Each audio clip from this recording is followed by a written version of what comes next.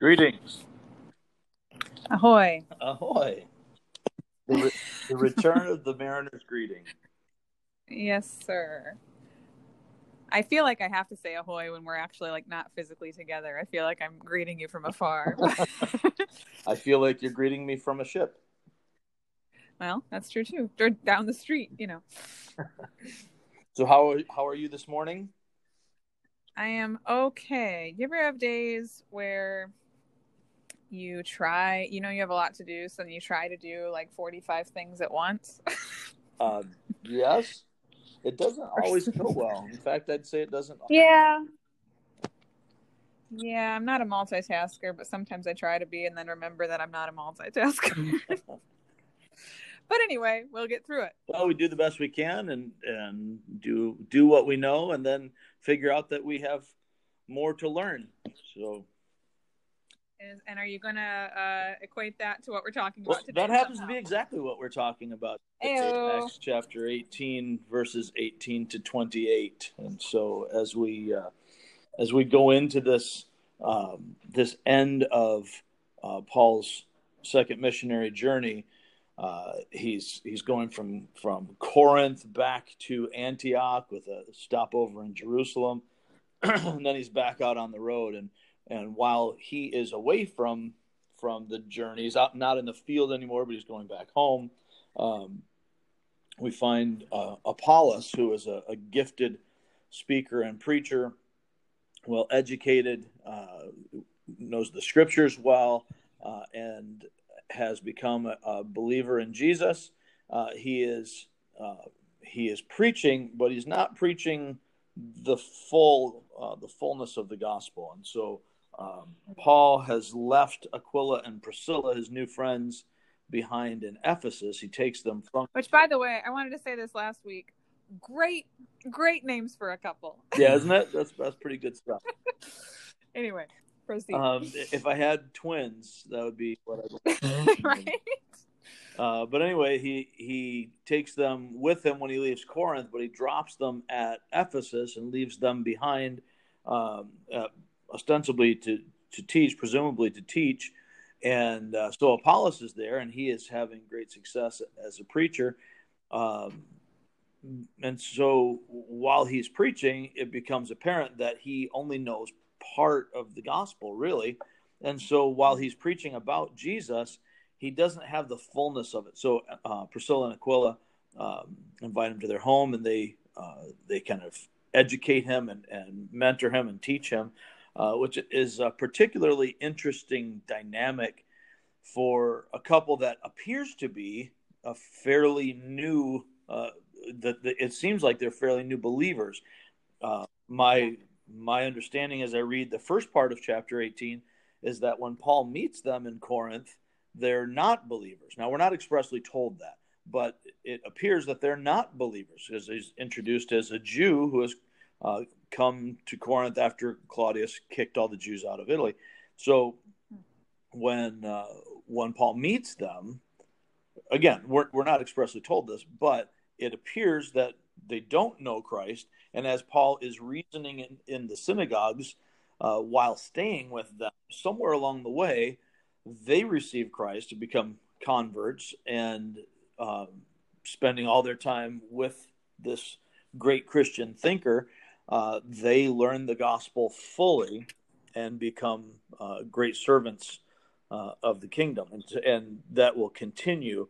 But here in this particular part of the story, the focus shifts from Paul to Apollos and these disciples that he's left behind, which I think is pretty interesting to watch the dynamic of boldness on their part, the concern not only for this brother, but for the church and for sound doctrine, and also the humility on the part of Apollos, who obviously is gaining respect, as we see in the text, that he is a how is it put?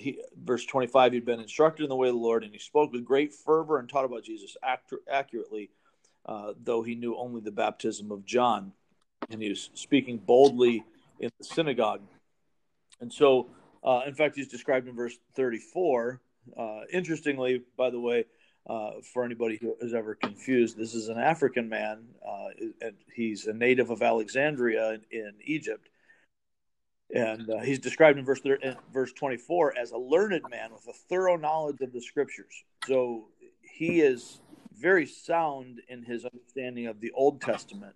And now he has learned of Christ and is teaching accurately about Jesus, but not completely, not fully, the wholeness of the gospel. And so they clarify this for him, and he becomes he's willing to receive this, and then he becomes an emissary from there to Achaia, where the region where Corinth is, and ends up going to Corinth, where Paul and Priscilla and Aquila just came from.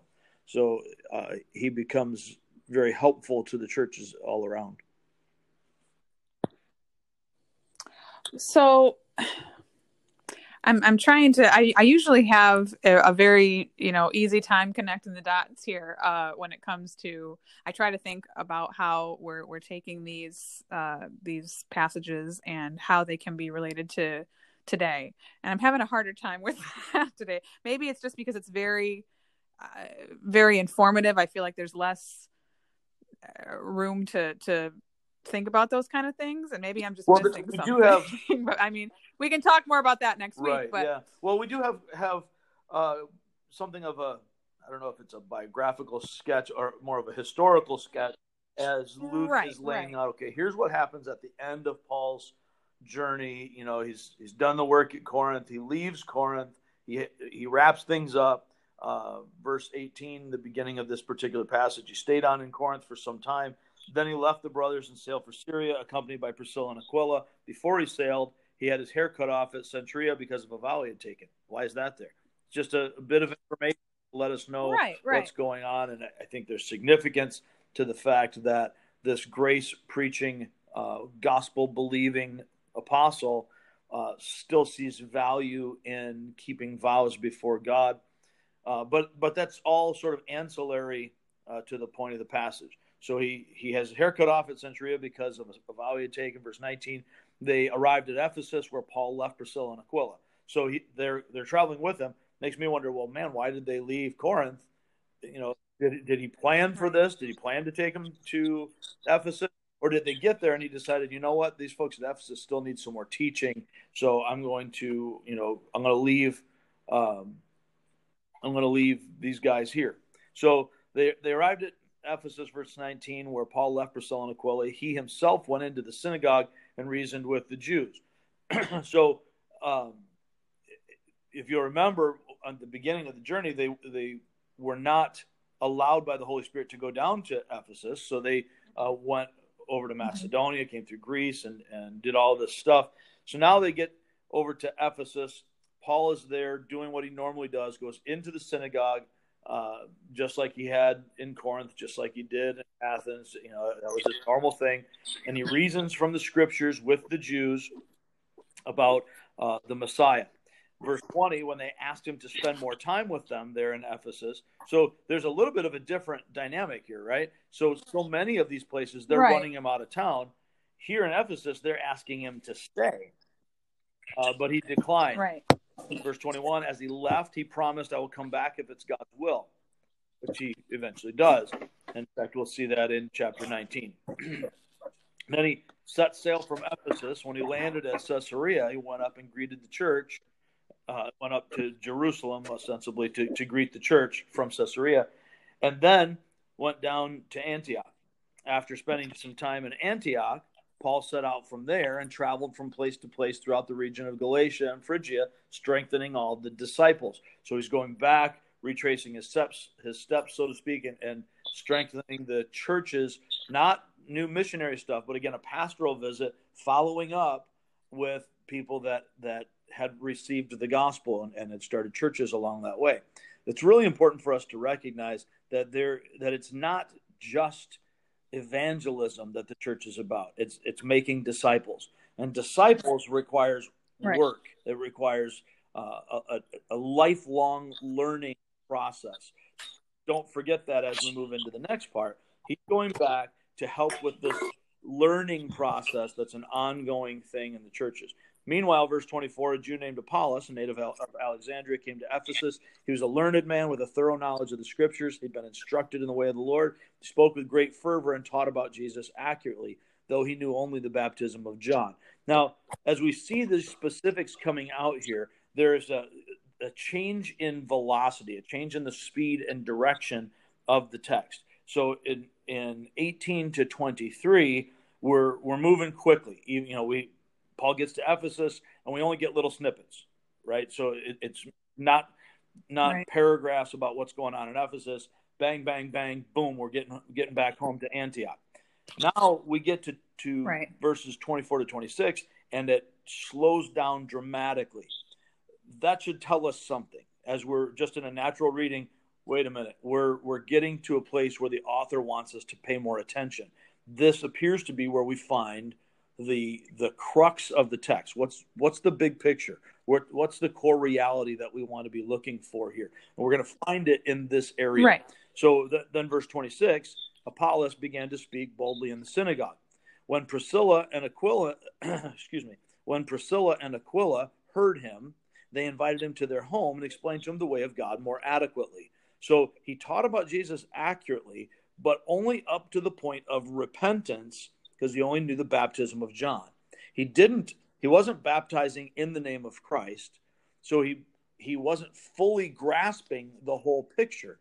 He knew that Christ was the Messiah. That's what he is reasoning about in the synagogue. He is speaking very boldly about this, so he's not thinking, well, maybe he's the Messiah. He's got it.